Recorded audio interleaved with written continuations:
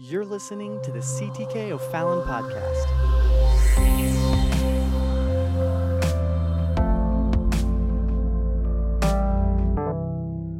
Amen. I take you to one verse of Scripture while you're standing. Acts chapter number 2.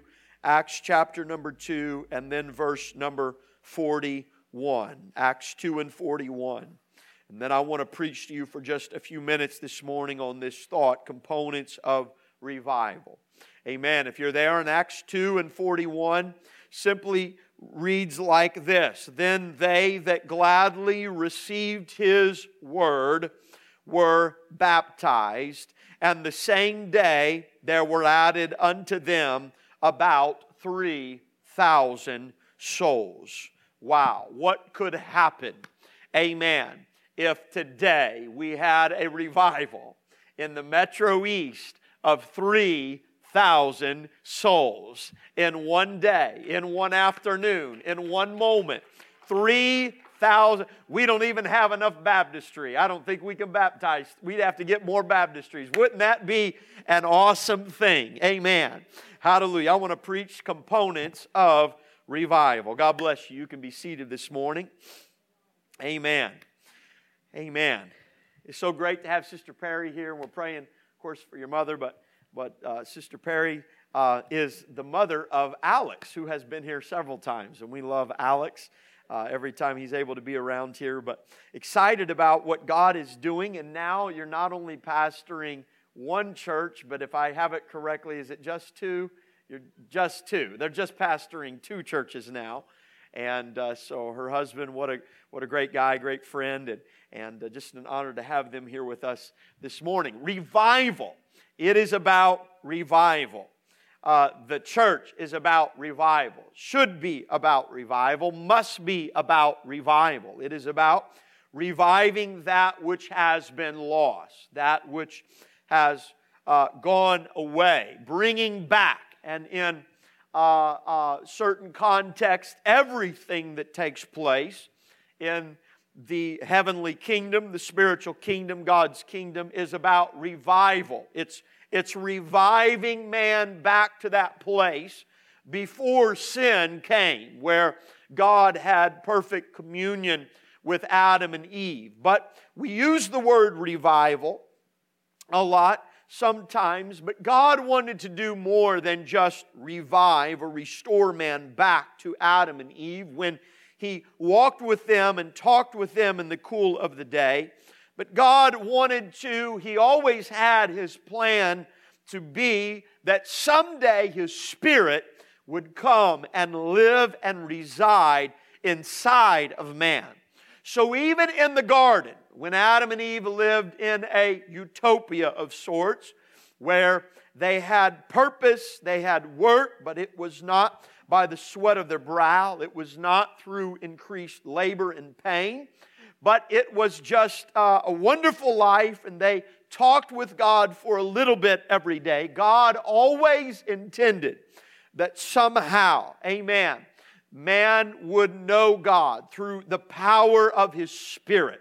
It was what it was always about. And as you go through the Old Testament, after sin comes, and you go through and you read Moses and the prophets, and you see everything, the promises that God gives, even beginning with Abraham, it is always pointing toward that point in time where God's presence, God's Spirit can come down and live inside of man's heart, in man's life. I am thankful today for the power of the Holy Ghost, the Holy Spirit. I am thankful today for the baptism of the Holy Spirit, for being filled with the Spirit of God in my life. I cannot imagine living life without the Spirit of the Lord. As I came into the city last night and began to feel those same familiar things and spirits that you war against and you wrestle against. Amen. The thing that gives me courage, amen, is not, I was not in doubt and despair, amen, but the thing that gives me courage is that I also feel the abiding hand of the presence of the Lord in my life. Hallelujah. What a wonderful thing. I cannot imagine living life, encountering those spirits and those things without knowing, amen, the power of the Holy Ghost is alive inside of my heart, inside of my soul. The church is about revival. The church is about revival. CTK, we must be about revival. We can never be satisfied. It will never be enough. There will never be a year where we step to this podium and say, we're good. We don't need you to give any more to missions. We don't need you to give any more to the work of the Lord. No, there will always be, amen, a pull and a tug on our heart. Amen. To give to missions, to see the gospel of Jesus Christ preached, to reach the lost. Amen. To pray for the sick. Amen. To heal the wounded and the broken in spirit. It will always be about revival. You need to get this in your spirit. I need to get this in my spirit.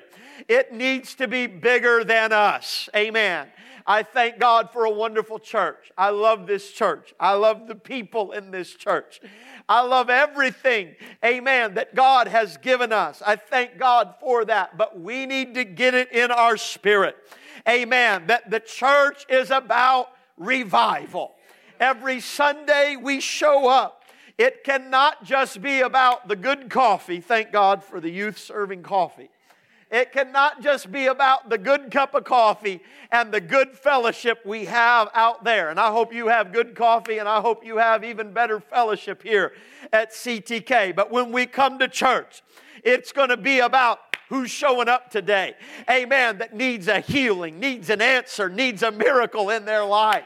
When I come in and I worship, amen, because I love the Lord. That's first. I enjoy worshiping God, amen. But I also know that there are little children whose eyes are looking at me.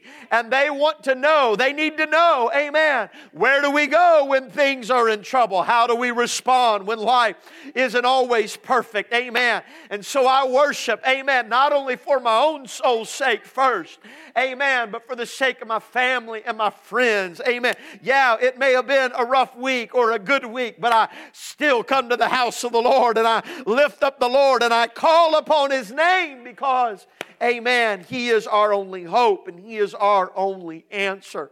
It must be about revival. That's what we are focused on. That's what everything we want to do is about. Seeing souls saved and lives healed. Amen. Healed. Somebody say healed. How many believe He's a healer? We sang it. I believe He's a healer. I still believe, amen, that you can walk in here, your life a mess, and the power of the Spirit of God and by the Word of God, He can heal you and restore you. Hallelujah. And it doesn't matter how broken you are. It doesn't matter how wounded you are. It doesn't matter how low you are. Amen. There is no sickness, amen, that God does not have the antidote for. And that's why we are reaching out. Amen. There's no sickness that God does not have an antidote for. And that's why we reach out in everything. I thank Sister Lakely, amen, for taking up, amen, the burden of the divorce care ministry classes. That's just one little thing. Amen. Why do you do that? Why do you take time? Because I believe that God is a healer. I believe God is a restorer. Why do you pray for the sick in church? Amen. Because I believe that at the mention of His name, amen, hallelujah, everything, amen, that's not of God has to bow down and submit to the will and the purpose of God. So church is always about revival. I want to give to you, if I can, this morning, 4 things, 4 components of revival. This is not an exhaustive list. This is not a list, amen, that is complete. You could add other things, but these are 4 things that I felt the Lord laid on my heart last night and this morning. Go with me if you have your Bibles. Just leave it open to the book of Acts. We are here in the book of Acts this morning. We read in chapter 2 about this wonderful, wonderful day the day of Pentecost, where not only the 120 received the baptism of the Spirit of the Lord, but there were 3,000 souls that day that obeyed Acts 2 and 38. What an incredible testimony. As I go through these first two chapters, there are 4 things that I see that I think is important as we approach this next weekend, what we are calling our revival nights. Revival nights. And I hope that you'll clear your schedule and hope that there's nothing that's more important. Amen. If you can be here, whatever. Unless you know if you're sick, obviously, and you can't pull yourself out of bed, but be in the house of the Lord. Turn to somebody and say, are you going to be here? Are you going to be here? Amen. Get to the house of the Lord. Find a way.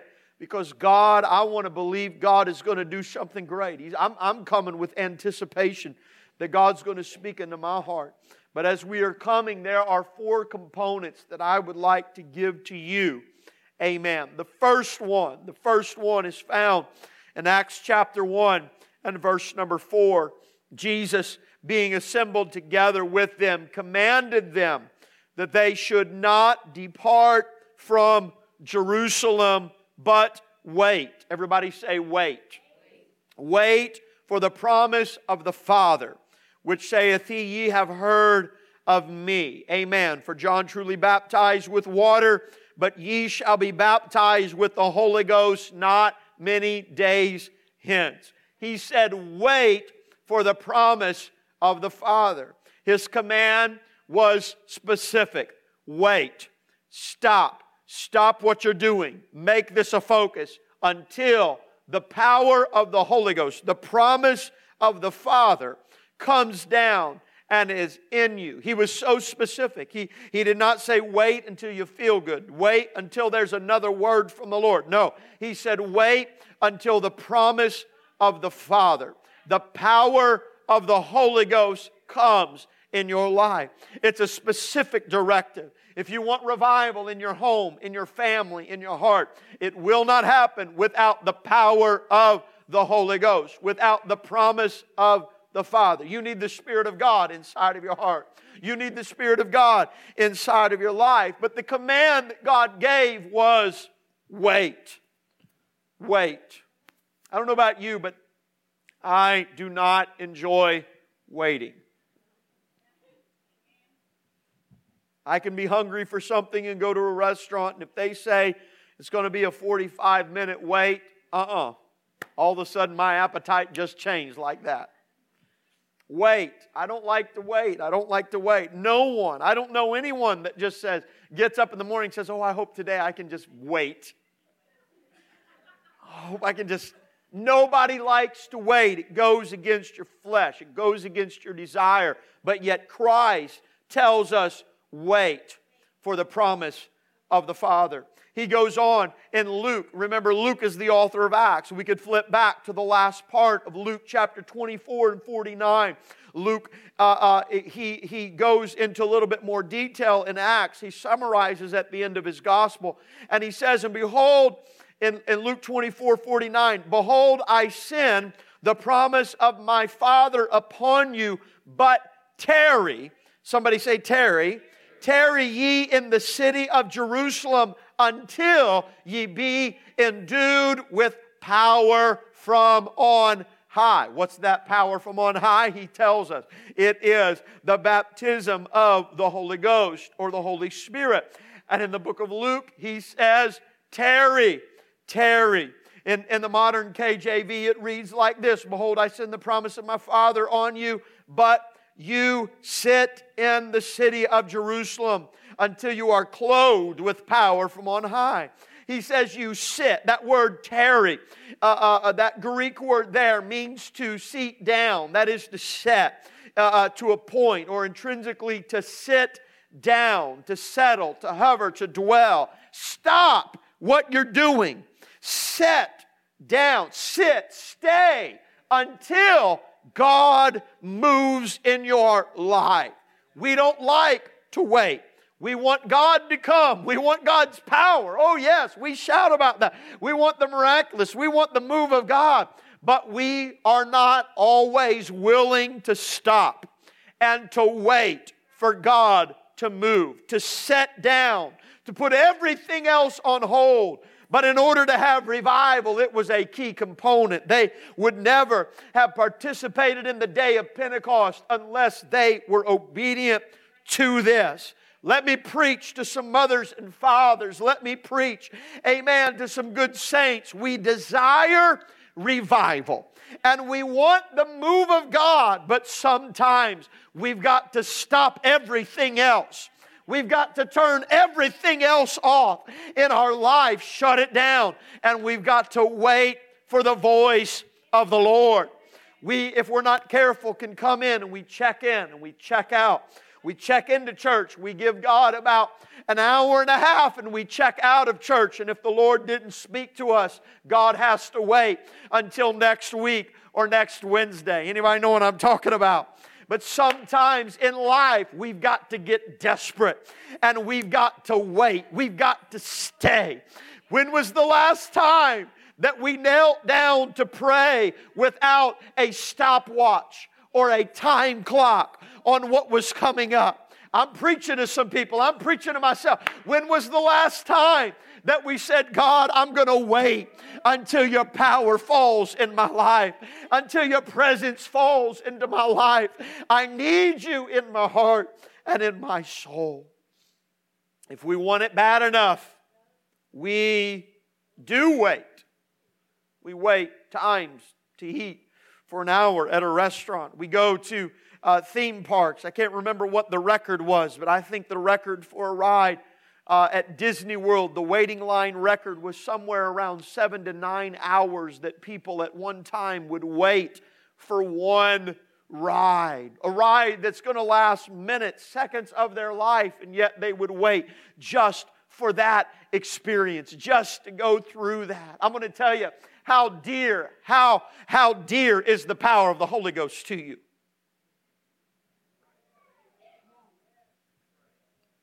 How important is the move of God in your life? How important is the move of God in my life? I understand we have schedules and we have calendars. I'm not preaching against that. We will always have Sunday morning service here. I don't want you to think that I'm going to throw calendars out or things, but I would to God that there would be a day where we could sometime just come in and not have any pressure, not have to worry about anything. You know what? Lunch can wait, dinner can wait, this can wait, that can wait. I just need a move of God in my life. I need a breakthrough in the Holy Ghost. I need the Spirit of God inside of my soul. Are we willing to wait? God, I need you. I'll never forget as I was studying, this has been several years ago, and I was studying Moses who goes up the mountain, and he goes up on Mount Sinai, and he's there for 40 days. And in those 40 days, God does some beautiful things. God gives him the 10 Commandments where he takes and he etches it into stone there. Some think that was concrete, and he etched that in there, but he gives them more. He gives them the law. But if you go back and you read it close in the book of Exodus, when Moses goes up, the glory of the Lord was upon that mountain. And when the glory of the Lord descended upon that mountain, it physically touched that mountain. It changed the characteristics of that mountain. Moses goes up. He's gone for 40 days. But here's the thing. He was on that mountain for 7 days before he heard one voice from the Lord, before he heard one thing from the Lord. Could you imagine if Moses went up and after he got up there, say 9 o'clock in the morning, and noon comes around, God's not there. Could you imagine how the story would have been different if Moses wouldn't have waited? If he wouldn't have stayed a day or the second or the third. I'm sure by day 6, I'm sure by morning 7, Moses is saying, okay, God, I'm waiting, I'm ready. But once he was up there 7 days, then the voice of the Lord began to speak. I'm going to tell you, we don't need to just wake up in the morning one day and fast for an hour and say, okay, God didn't speak, I'm giving up on this. We've got to have a desperation in our heart that says, God, I'm willing to wait. I'm not going to quit. I'm not going away. I'm not giving up. I know we've got jobs. I know we got schedule. I know we have responsibilities in life that are upon us. But God, give me a desire in this fast-paced, materialistic world. Don't let me miss the voice of God because I wouldn't sit still long enough. The Lord says, wait for the promise of the Father. I promise you this, if you wait long enough, when it comes, nobody ever complained that God didn't speak to them in the first moment. They were always thankful, amen, that they were there when it happened. Hallelujah. We've got to be willing to wait. That means we're going to have to pray. You're going to have to worship. You're going to have to set some things down in your life. You have to put some things away in your life. You're going to have to reprioritize some things in your life. And then you're going to wake up the next day and nothing's going to change. It's going to be a test. It's going to be a temptation. Well, maybe that didn't work. If God has dealt with you, we have in front of us some commitments. People that committed for daily reading of the Bible. People that committed for prayer and fasting in the month of January. Maybe you've prayed. Maybe you've prayed and God hasn't answered. Maybe you fasted and you haven't seen anything change. Maybe you've been reading your Bible, but nothing new has come. I'm here to preach to you. Don't stop now. You keep on. You keep tarrying. You keep waiting because sooner or later the Word of God's going to come. And when the enemy comes in like a flood, the Spirit of God is going to be there in your life. Wait. We go to Acts chapter 2 and here it is. Acts chapter 2 and verse 1, and it says, and when the day of Pentecost was fully come, they were all with one accord in one place. Here's the result of that waiting. The waiting takes courage. It takes determination. And it takes commitment that I'm going to wait.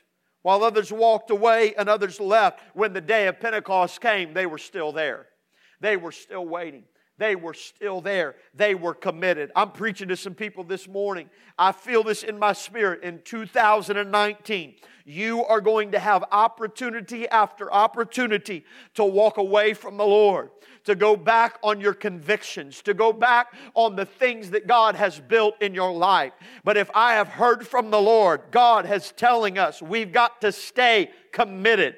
Don't give up. Don't quit. I still hear the invitation, take up your cross and follow me. Take up your cross every day. Don't walk away. Now's not the time to bail out. Now's not the time to give in. Now is the time to stay committed more than ever before. You ought to plant your feet and say, devil, I'm not moving. Doesn't matter what you throw at me. Doesn't matter what you bring before me. I am here. I am waiting. I am tarrying because God has promised me something greater than you could ever tempt me with. Oh, hallelujah. Somebody clap your hands unto the Lord. Hallelujah, hallelujah. Quickly going on to this same verse, Acts 2 and 1. And when the day of Pentecost was fully come, they were all with one accord in one place. The second component I would give you of revival is number one, waiting. But the second one would be together. Together. They were together. Revival came when they were together. They were all in one accord in one place. They were together. Differences abounded, but division did not. They were different, but they were not divided. We must be careful that when we allow division to come into our heart, if we're not careful, we can be on the wrong side of separation. God had appointed that the Holy Ghost would fall in Jerusalem on the day of Pentecost. If they allowed their differences to bring division, some of them could have missed out the very point and the place where the outpouring was going to fall. There was differences, yes. They didn't agree in everything, but they did not allow there to be division. They were together. Amen. I want to see revival. We've got to come together. We've got to come together. And when we come together, amen, God can pour out His Spirit and through one outpouring of the Holy Ghost, the language, amen, that flows through us will be a language, amen, that can speak to the whole world. When we come together, we've got to be together. Amen. I don't want to separate. I know sometimes things aren't always right. Sometimes we're going to have strong opinions. We're going to have strong things of differences. And that's okay. Amen. I think we ought to contend for the best and the most efficient and the right. But when we are both children of God, when we are children of God and born again and we are following after truth, amen, we ought to come together. And when we come together, God can pour out His Spirit upon all flesh. At CTK, we are one church, many different people. Differences abound. I know differences abound because I hear them all the time. Amen. Differences abound. I like this, and I like this, and I like that, and I like that. And some things I do like, and some things I don't like.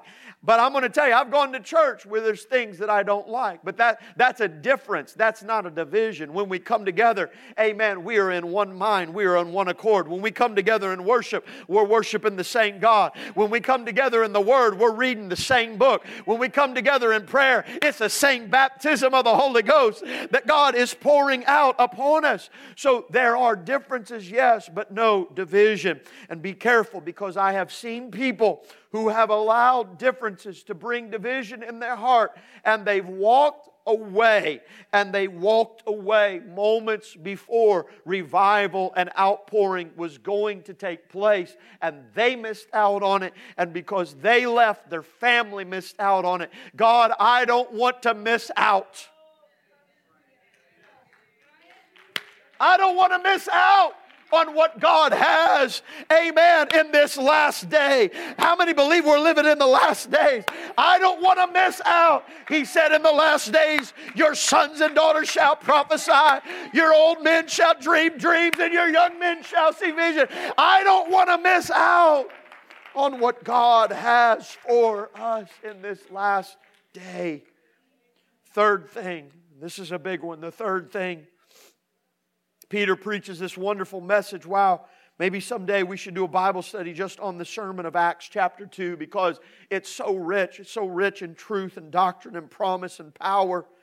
Peter preaches this message all the way through, and we come to verse 37 in Acts chapter 2, and this is what it says. Now, when they heard this is the multitude that gathered around after the day of Pentecost took place.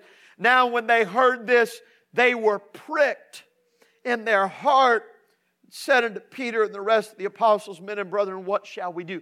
When they heard this, when they heard the word of God, when they heard the preaching, they were pricked in their hearts. They were convicted. There was a conviction. I'm going to tell you, you cannot have revival until you have conviction.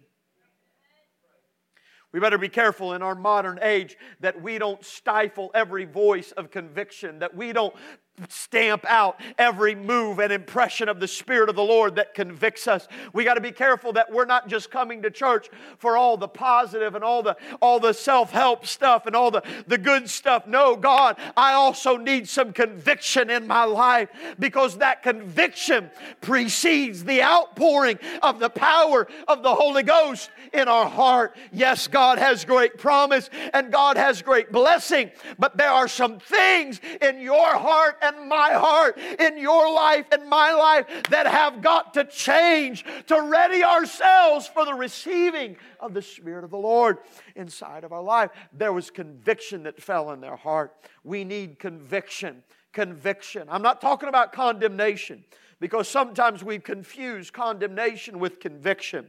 I remember as a child being convicted as a child from the preacher's sermon, from the pastor's sermon. I remember sitting there as a child and conviction gripped my heart. There's a difference. I've heard some people talk about old-time conviction, and what they described was less conviction and more condemnation. Jesus did not come to condemn the world, but conviction takes place not when a man gets angry and starts tearing people down. Conviction takes place when truth is revealed Amen. And all of a sudden, the Spirit of God conveys that message to our heart, and we realize there's a great distance between what I am and what I should be. And there's something inside of my heart that recognizes I've got to change. Look at this. If you were to read Peter's sermon on the day of Pentecost, he preaches about Jesus Christ. He preaches the revelation of who He is. And only one time in his sermon, he makes it plain. It is straight up plain. But only one time in his sermon does he preach to them that they need to change. He says that Jesus, he says in verse 23, he said, having been delivered by the determinate counsel and foreknowledge of God. Here it is. This is the only convicting part. Amen. The indictment part of his sermon. He said, ye have taken and by wicked hands have crucified and slain. Peter didn't pull any punches. He did not brush over it. He did not keep that part out of the narrative. No, he stood up and said, yes, the Lord was crucified. Yes, God already intended it. He already had a way. But you allowed yourself to be an agent of evil. By wicked hands you crucified and you slain Him. And from that point on, he never revisits it. He goes back and he preaches Jesus Christ, Him crucified, Him Lord of all. But there was something inside of the heart that realized, God, there's something in my life I've got to get rid of. God, I've got to get rid of that. Oh, I pray God send conviction back in 2019. Don't let us sit through a sermon unchanged and unmoved. Don't let us walk into your presence without acknowledging the shortcoming of our human frailties. And God, we need you in our life. Conviction. Can you lift your hands right now? Come on, can you lift your hands with me? Can you pray with me right now? God, let there be a spirit of conviction, not condemnation, but God, that abides in the sanctuary, in this house, God. Let it be your doing. Let it be your moving, Lord, I pray. Come on, CTK, would you intercede with me right now? God, in Jesus' name. In these next few days, as we endeavor to have revival services, let the conviction of the Lord be in the house. Stir our hearts. Stir our souls, God, I pray this morning. Hallelujah, hallelujah, hallelujah. Hallelujah, hallelujah, hallelujah. Come on, I tell you, I don't want to just have church as usual. I'm praying for the spirit of conviction. This is not something we can induce. This is not something the pastor can manufacture. This is something that the Spirit of God has to do. But I'm preaching and I'm praying for old-fashioned conviction, where we don't have to wait for the altar call before we're moved to throw our life before the Lord. I'm praying for old-fashioned conviction that would stir us to a place. Oh, Hikolorama. Hiatolorama. Yesotolorama. Hallelujah, hallelujah, hallelujah. Hallelujah, hallelujah. And I come to a close as they move towards the music today. I come to a close. Conviction, not only conviction, but conviction every time. And here it is. Here's why you can't have revival without conviction. Because conviction, we don't give it out of verse 37. Go back to Acts 2 and 37. Conviction every time moves us to readiness. Readiness. Look at what it says. When they heard this, they were pricked. They were convicted in their hearts. And what immediately follows but a readiness? What shall we do? Some of you, you're fighting some things in your life. You're fighting some things. You've been dealing with the same things over and over. God has the answer. Sometimes in my life, God has the answer. But He didn't force it on me, Sister Perry, until I get to the place to where I desperately says, God, what shall I do? What shall I do? I was going to tell a story, but I don't want to upset my son. We had a long drive home. Let's just say that. Last time I told a story, he got upset. So we had a long drive home. Long drive home. And finally, after 5 hours of nonstop crying, we looked at each other and said, we can't take this anymore. Find a hotel. And so we stopped and we got there. The next day we thought, oh, this is going to be great. He's had plenty of time. We've had plenty of time. We've gotten it all out.